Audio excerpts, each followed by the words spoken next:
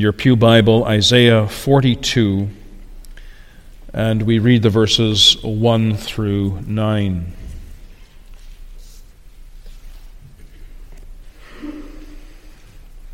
Hear the word of the Lord. Behold, my servant whom I uphold, my elect one in whom my soul delights. I have put my spirit upon him. He will bring forth justice to the Gentiles. He will not cry out, nor raise his voice, nor cause his voice to be heard in the street. A bruised reed he will not break, and smoking flax he will not quench. He will bring forth justice for truth. He will not fail nor be discouraged, till he has established justice in the earth, and the coastlands shall wait for his law. Thus says God the Lord, who created the heavens and stretched them out, who spread forth the earth and that which comes from it, who gives breath to the people on it, and spirit to those who walk on it. I, the Lord, have called you in righteousness, and will hold your hand. I will keep you, and give you as a covenant to the peoples, as a light to the Gentiles, to open blind eyes, to bring out prisoners from the prison, those who sit in darkness from the prison house.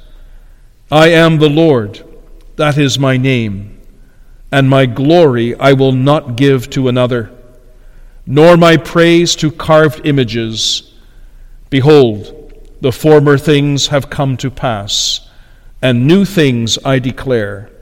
Before they spring forth, I tell you of them.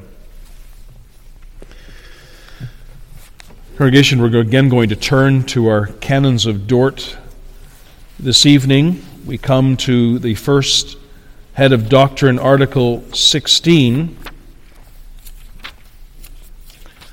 which you can find in the back of your Psalter on page 100. The first head of doctrine, Article 16. And the sermon is based on this article of our confession. Those who do not yet experience a lively faith in Christ, an assured confidence of soul, peace of conscience, an earnest endeavor after filial or son-like obedience, and glorying in God through Christ, efficaciously wrought in them, and do nevertheless persist in the use of the means which God hath appointed for working these graces in us, ought not to be alarmed at the mention of reprobation, nor to rank themselves among the reprobate, but diligently to persevere in the use of means, and with ardent desires devoutly and humbly to wait for a season of richer grace. Much less cause have they to be terrified by the doctrine of reprobation, who, though they seriously desire to be turned to God, to please Him only, and to be delivered from the body of death, cannot yet reach that measure of holiness and faith to which they aspire, since a merciful God has promised that He will not quench the smoking flax, nor break the bruised reed. But this doctrine is justly terrible to those who, regardless of God and of the Savior Jesus Christ, have wholly given themselves up to the cares of the world and the pleasures of the flesh, so long as they are not seriously converted to God. We sing in response to the Word of God and our confession, Psalter 398. Beloved congregation, there are certain doctrines contained in the Word of God that cause some believers, at least, to tremble. One of these is the holiness of God. Because God is holy, He cannot and will not tolerate sin. His wrath burns against sin, and his justice demands that sin be punished, as we confess in our Heidelberg Catechism, with extreme, that is, with everlasting punishment of body and soul. And that causes and should cause us to tremble. Another doctrine that causes believers to tremble is the doctrine of hell. Hell is described in the Bible as a horrible place, a place of weeping and wailing and gnashing of teeth, where the worm does not die and the fire is not quenched.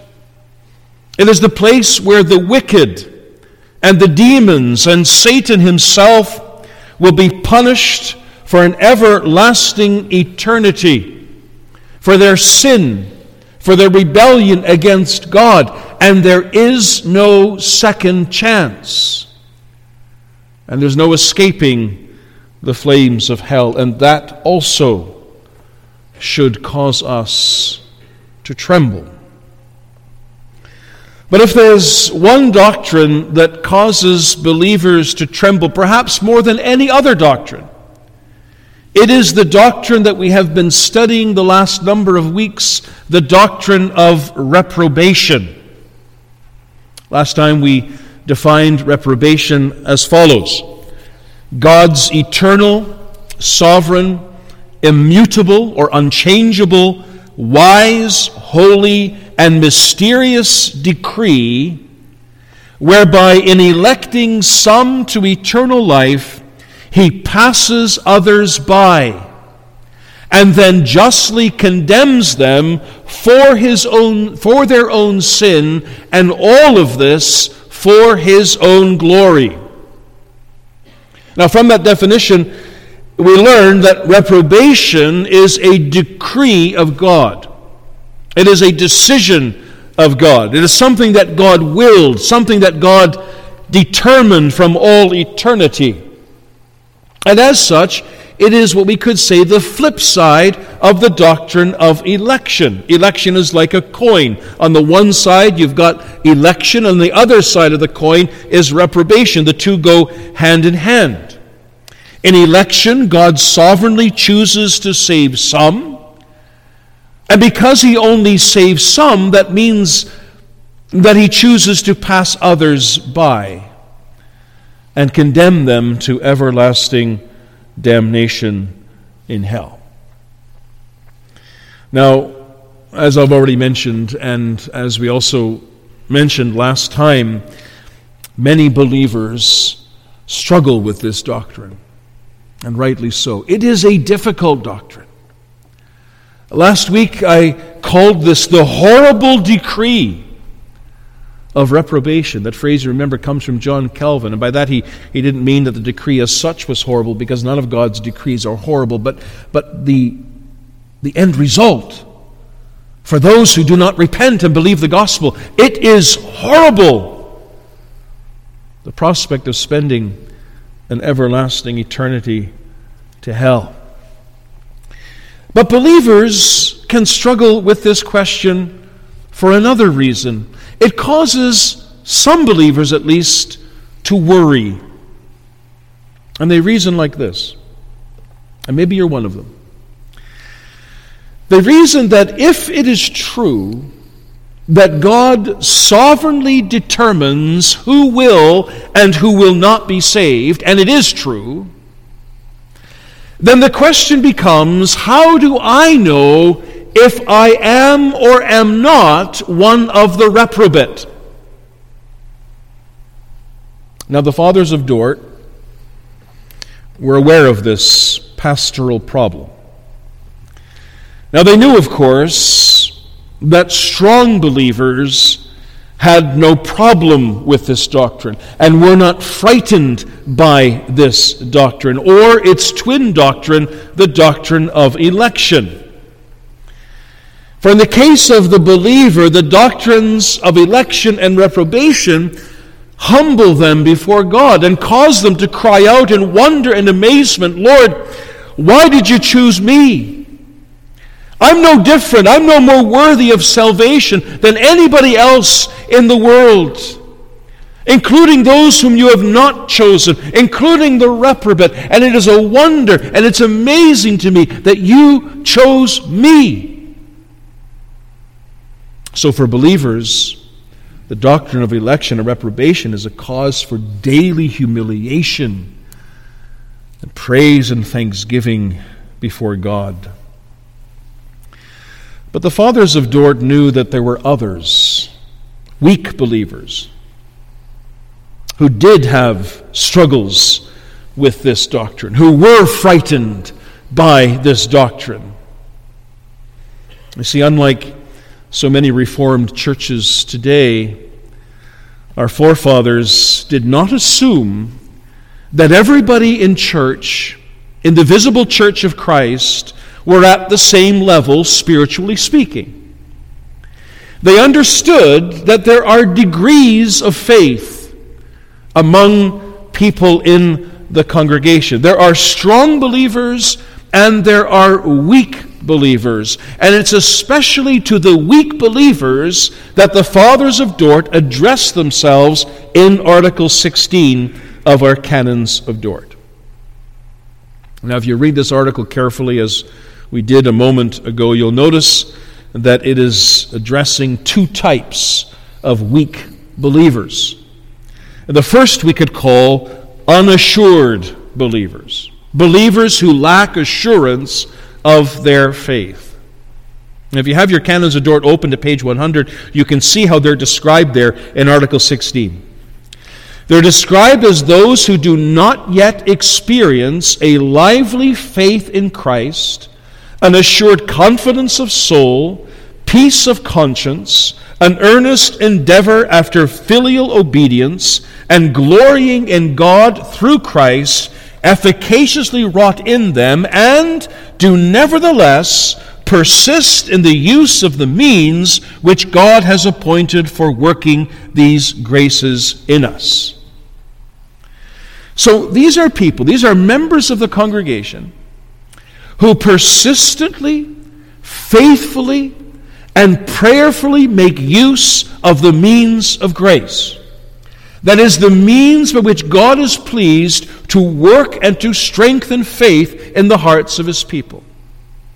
So these are people who are very sincere, and they're very diligent, and very serious, and they come to church, and they never miss a service. And they listen to the preaching very carefully, even prayerfully. And as they're listening to the sermon, they're affected by it.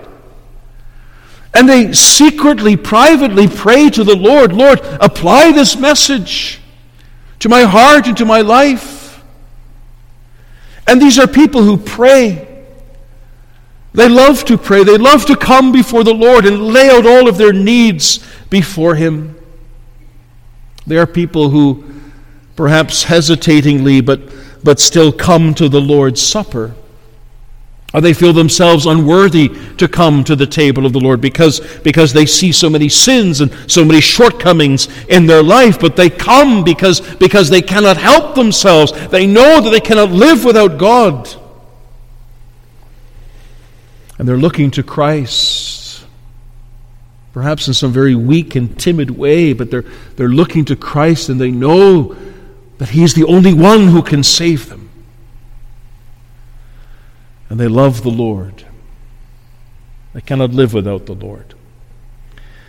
And they're striving, albeit with much weakness and many shortcomings, as they themselves will admit, to walk in the ways of the Lord and to live to the glory of the Lord. They do all of these things. And from the perspective of anyone else, we would say that person is a real, genuine believer. But they don't see that themselves. They struggle with this. They struggle with whether they are indeed a true child of God. And why is that? Why do they struggle? Well, because they do not detect in themselves the marks of a true Christian. At least not to the extent not to the degree that they would like to see and they feel is necessary to see. In the words of Article 16, they do not yet experience a lively faith in Christ, an assured confidence of soul, peace of conscience, an earnest endeavor after filial obedience, and glorying in God through Christ efficaciously wrought in them. They don't see these things. They examine themselves, and yes, they have to admit that there is certain longings for the Lord, and they see certain marks perhaps, but it's so imperfect, it's so weak. And therefore they conclude, I'm not saved. Some may even count themselves as one of the reprobate. Now, what's the problem with these people? Well, the problem is, at least in my experience as a pastor, and I had many such people like this, especially in my first congregation in Monarch. The problem with these people is that they forget that the Lord does not work in the same way with everyone.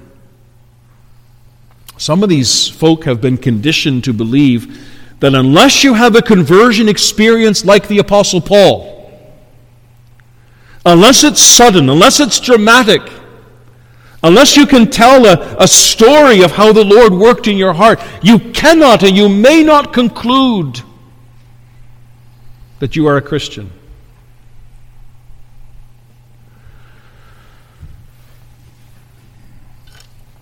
And you see the problem. The problem is what Jesus says to Nicodemus, the wind blows where it wants, and such is the work of the Spirit. The Spirit of God works differently in every single person. Every single person is like a snowflake. No two of them are the same. But for some reason, they think my conversion must be like this. It must be like my grandmother's conversion, or my grandfather's conversion, or like the minister's conversion. And if it isn't, well, then there's no hope for me. Then I just have to wait for the Lord to do something dramatic in my life. Now, there are some believers who never doubt their salvation. They don't question for a moment that Christ is their Savior, that He died for them, that they are His children. They don't struggle with spiritual matters the way that some others do. And when it comes to the Lord's Supper, it's not that they take it lightly, but they have no struggle with coming to the Lord's table. They need the Lord's Supper. They want to be at the Lord's Supper, which we hope to celebrate next week, by the way. But there are these other people who are not so certain. And they're always, it seems, tossed to and fro. Sometimes they think they have true faith, and at other times they do not. Sometimes they think that they are true believers, and at other times they conclude they are not. Sometimes they think that Christ is their Savior and they are His children, but at other times they do not, and all is dark. And they can identify with the words of Psalm 88, which we sang just before the sermon, "Dark and lonely is my way." Now, why does the Lord work one way in some and another way in others? Why is it that there are people who pretty much for their whole life struggle with the lack of assurance and weak faith? That's a very good question. And I don't have the answer to that question, except to say that God is absolutely sovereign. And He chooses to work one way with some and another way with others. And let us never forget, congregation, that God knows what He's doing. He knows what's best for us. He knows what is the best way for us to follow, also in the way of salvation, in the way of faith and our calling is not to question him. It's not to question why he deals with us this way and not in another way. Our calling is to trust in him and to live for him.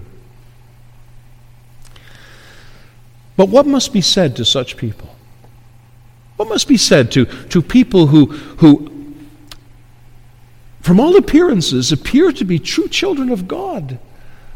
Even very pious people of God, and yet they don't feel that themselves, and yet they say, I cannot be a Christian. What do we say to them? Are they one of the reprobate, as they sometimes think? Oh, I love the answer of Article 16. And if I can just put it in one simple word, it's no. They're not. Listen again to what we confess here. Those who do not yet experience a lively faith in Christ, an assured confidence of soul, peace of conscience, and earnest endeavor after filial obedience and glorying in God through Christ, efficaciously wrought in them, and do nevertheless persist in the use of the means which God has appointed for working these graces in us, here it comes, ought not to be alarmed at the mention of reprobation, nor to rank themselves among the reprobate, but diligently to persevere in the use of means, and with ardent desires devoutly and humbly to wait for a season of richer grace. The people whom I have described, beloved, are not one of the reprobate. If I'm describing you tonight, you're not one of the reprobate. Why do I say that? Because you don't manifest the marks of the reprobate. You see, there are marks of election, but there are also marks of reprobation. And one of the marks of election is that the elect care very much about their soul and about eternity. They care very much about the things of God. The reprobate don't. The reprobate, they just live their own life. They live their life as they please. And they think, some of them, at least the ones in the church, they naively think that all is well with them. And they will openly profess, oh yes, I'm a Christian.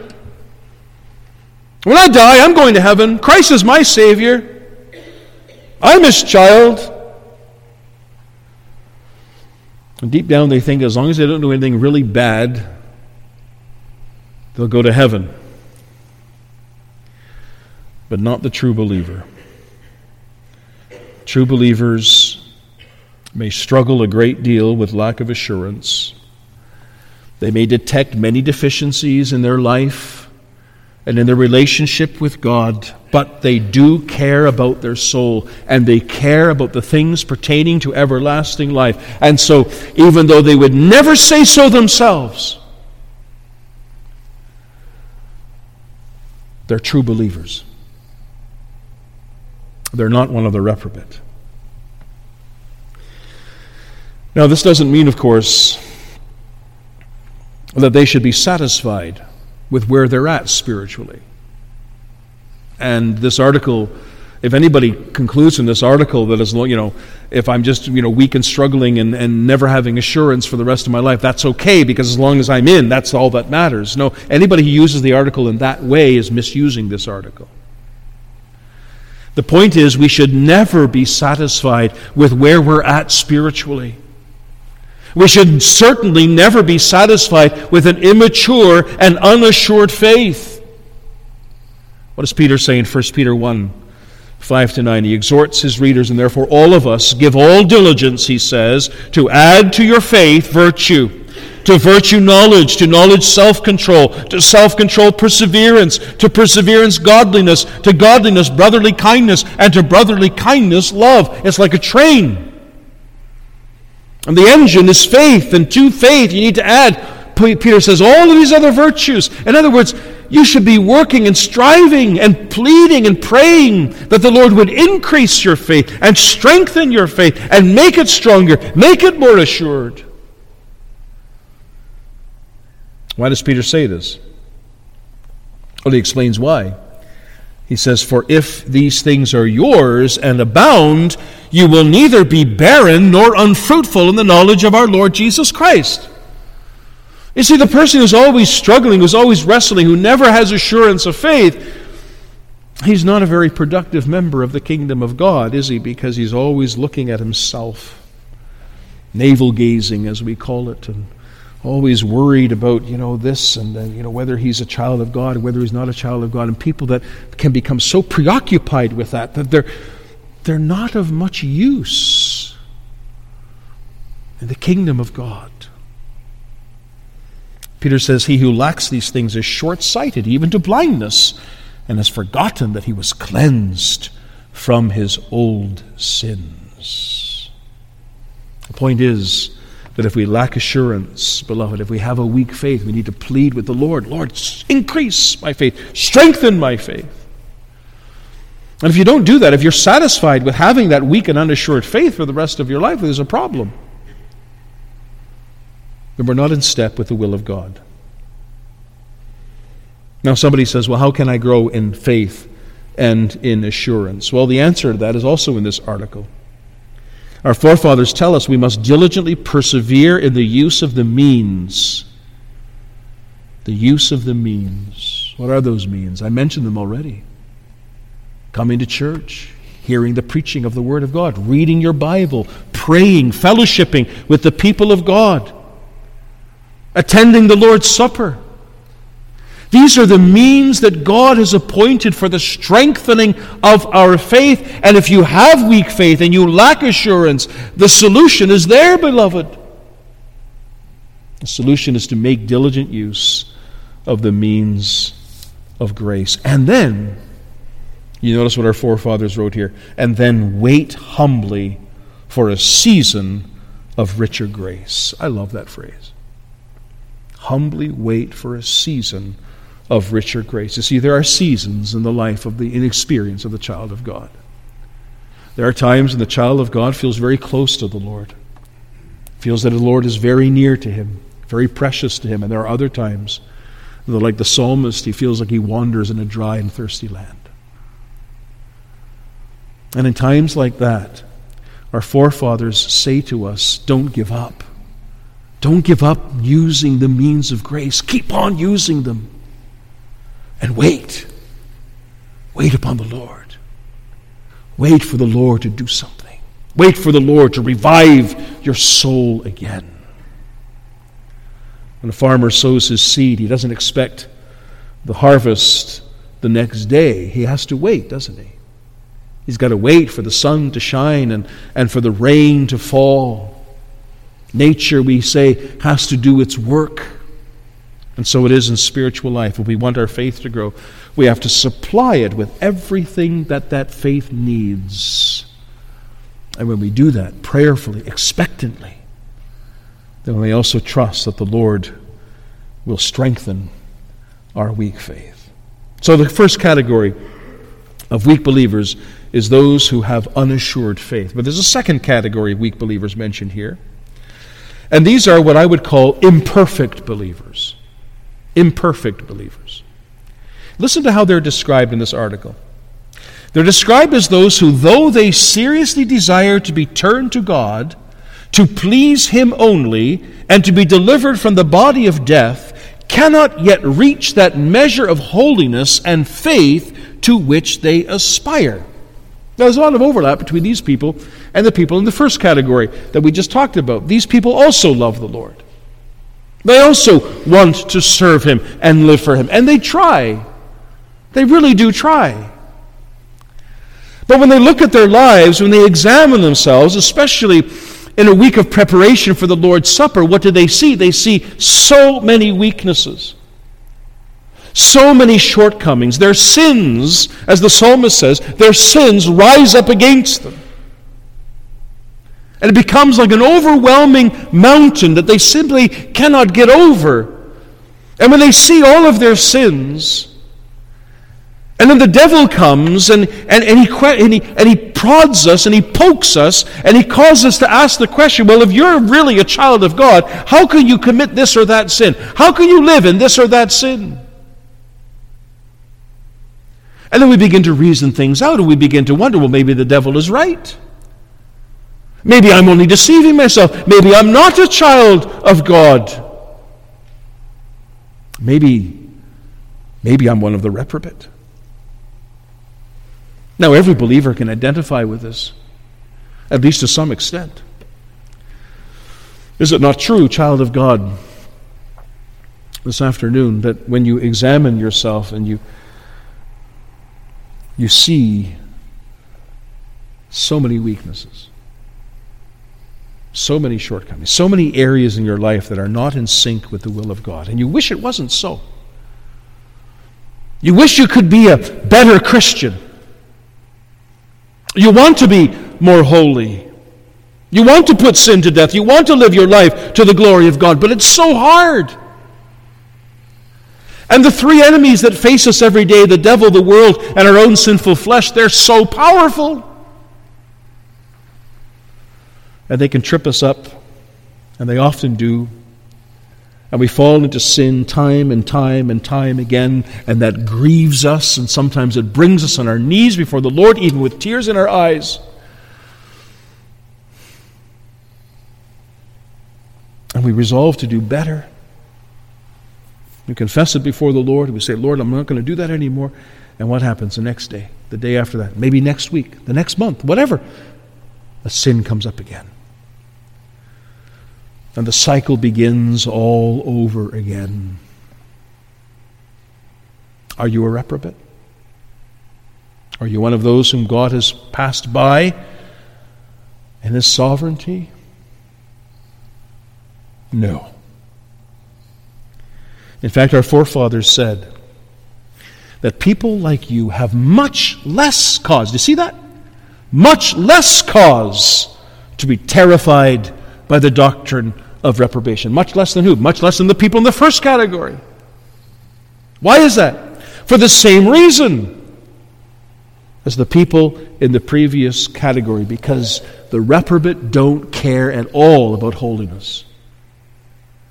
They don't care at all about sin. Their sins don't bother them. Their sins don't grieve them. They're not pursuing after holiness. They're not pursuing after living their life to the glory of God with every fiber of their being. They love themselves and they love their sins, and they live for themselves. These are the marks of the reprobate. They're not the marks of the elect. What is more, and I love this too, our forefathers point out in this article that I'm quoting now, a merciful God has promised that He will not quench the smoking flax nor break the bruised reed. You say, what does that mean? That's a quote from Isaiah 42, verse 3, which we read earlier. Isaiah quotes God as saying, "Behold my servant whom I uphold, my elect one in whom my soul delights. I have put my spirit upon him. He will bring forth justice to the Gentiles. He will not cry out, nor raise his voice, nor cause his voice to be heard in the street." Who's he talking about here? Who is the servant of the Lord who will do all of these things? He is His Son, the Lord Jesus Christ. And when you examine the ministry of our Lord in the Gospels, you see this is exactly what Jesus did. And what our forefathers draw attention to is this last verse, verse 3, "A bruised reed He will not break, and smoking flax He will not quench." These are metaphors for weak believers. A weak believer is like a bruised reed and a smoking flax, tender, fragile, easily broken, easily discouraged. And what wonderful truth does Isaiah reveal to us here in this chapter? That He, our Savior, will not break them. or quench them. In other words, what Isaiah is saying here is that God will not reject the weak in faith because they don't measure up to a certain standard. Does God want us all to be like Christ? Absolutely. The standard is still there. We must strive every day to be like Christ in everything, but when we fail, as we often do, that we don't go down that path of saying, well, maybe it's not true for me, maybe I am one of the reprobate. No! Don't go down that path. That's where Satan wants to lead you. That's exactly the conclusion that Satan wants you to come to. Remember, even in those weak moments of failure, that the Lord our God will never break the bruised reed and never quench the smoking flax. He will be patient and long-suffering, and the work that He has begun, He will surely finish. No matter how many times I fail. Now again, that doesn't mean we can relax. Doesn't mean we can just be satisfied with low levels of sanctification and low levels of holiness. No, anyone who thinks that is probably not a Christian.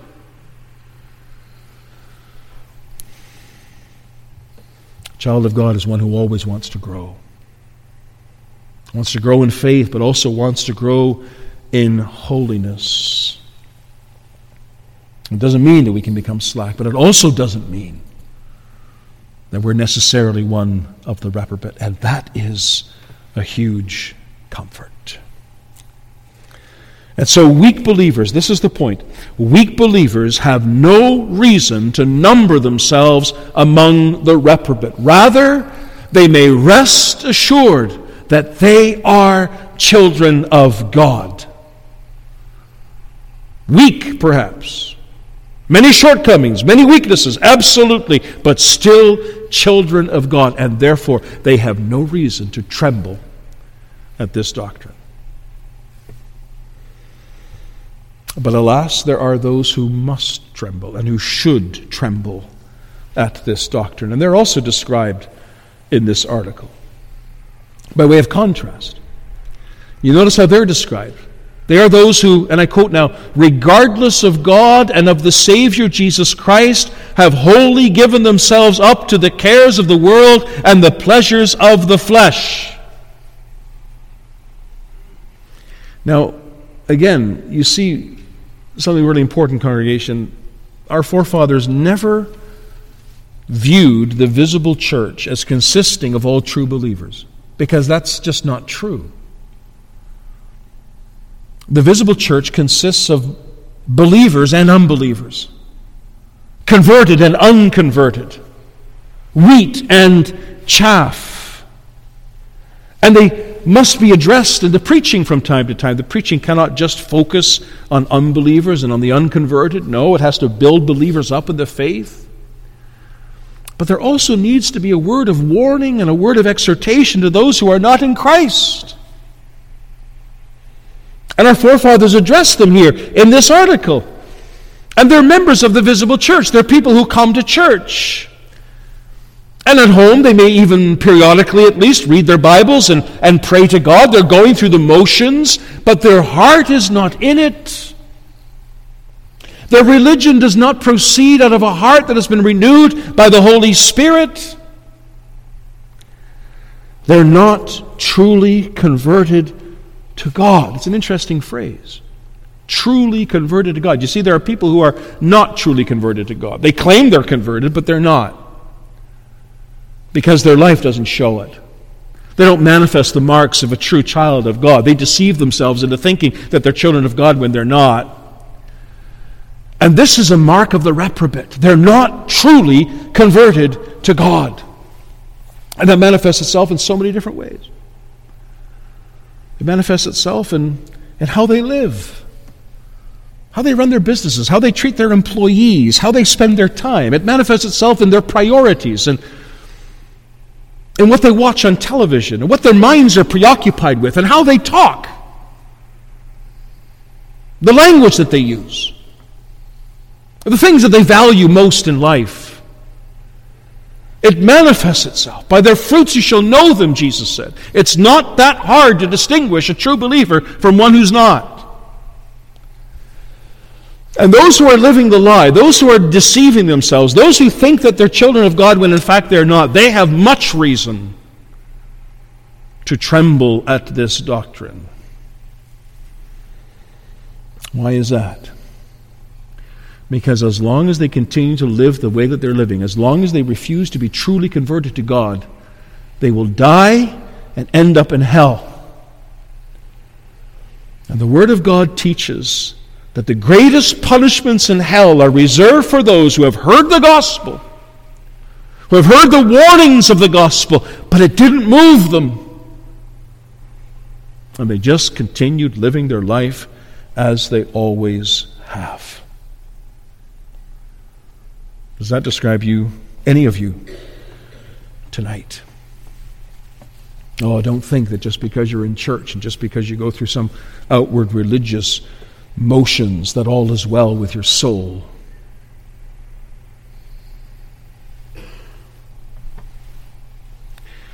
The only time you can say it is well with my soul is if you have embraced the Lord Jesus Christ as your Savior.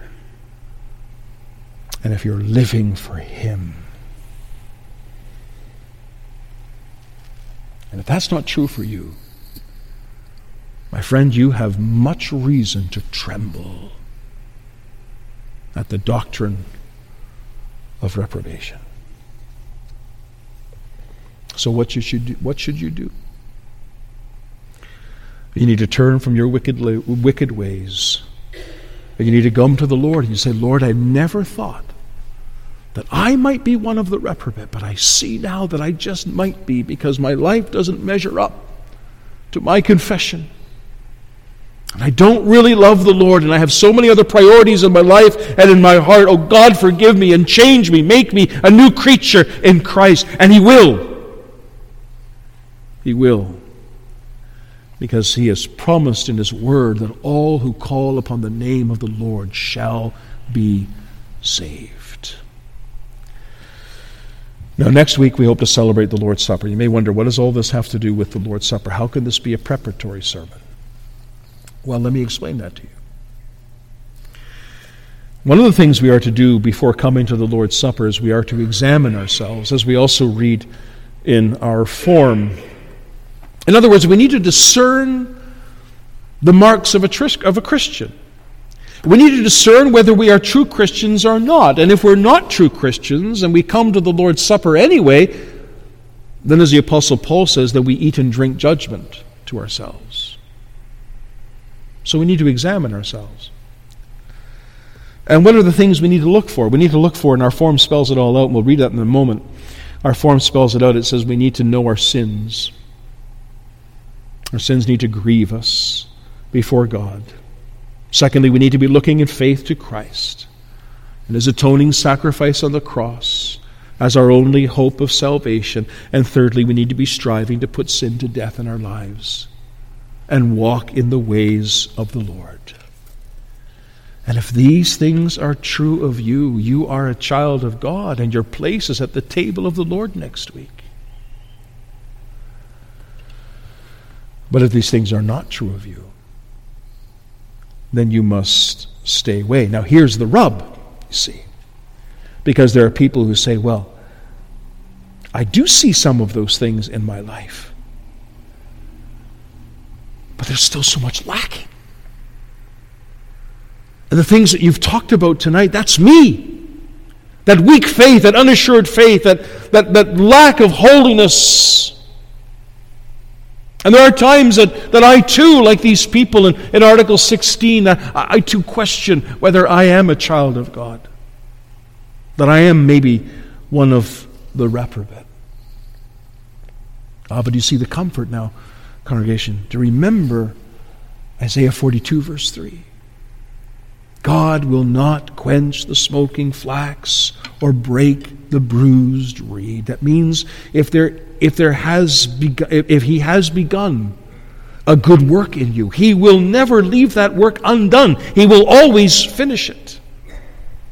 And it may be a long and slow and painful process, but he will finish it. And he will welcome you at his table with open arms. Because, you see, the Lord's Supper is especially for those who have weak faith. It's not for people who have it all together. It's for the people who don't have it all together and who know it. And it grieves them. And they know that their only hope is in Christ. I love how our form puts that. When it says this is not designed, dearly beloved brethren and sisters in the Lord, to deject the contrite hearts of the faithful, as if none might come to the supper of the Lord but those who are without sin. For we do not come to this supper to testify thereby that we are perfect and righteous in ourselves. But on the contrary, considering that we seek our life outside of ourselves in Jesus Christ, we acknowledge that we lie in the midst of death, and therefore, notwithstanding, we feel many infirmities and miseries in ourselves, as namely, that we have not perfect faith, that we are not given ourselves to serve God with that zeal as we are bound, but have daily to strive with the weakness of our faith and the evil lusts of our flesh. Yet, since we are by the grace of the Holy Spirit sorry for these weaknesses and earnestly desirous to fight against our unbelief and to live according to all the commandments of God, therefore, here it comes. Here's the good news. We may rest assured that no sin or infirmity that remains in us against our will can hinder us from being received of God in mercy and being made worthy partakers of this heavenly meat and drink. See what that's saying? It's saying, don't let your weaknesses stop you from coming to the Lord. Don't let your weaknesses stop you from coming to his table. If you're sorry for those weaknesses, and you're fighting against those weaknesses, and there's evidence of that in your life, the Lord says, come. The great Scottish preacher of the 19th century, Robert Murray McCheyne, once said this. He said, for every look at self cast 10 looks to Christ. See what he was saying? Yes, he's saying self-examination is necessary. We do have to examine ourselves to see whether we are in the faith. But self-examination that looks only at self will lead to despair. But godly self-examination looks also to Christ and leans upon Christ and trusts in Christ and says, even though I don't measure up, even though there are many weaknesses and failures and shortcomings in my life, I know that whatever perfection is necessary is met in him. And I'm looking to him. And I'm trusting in him. And I have embraced him. And those who look to Christ will be welcome at the table of the Lord. Amen.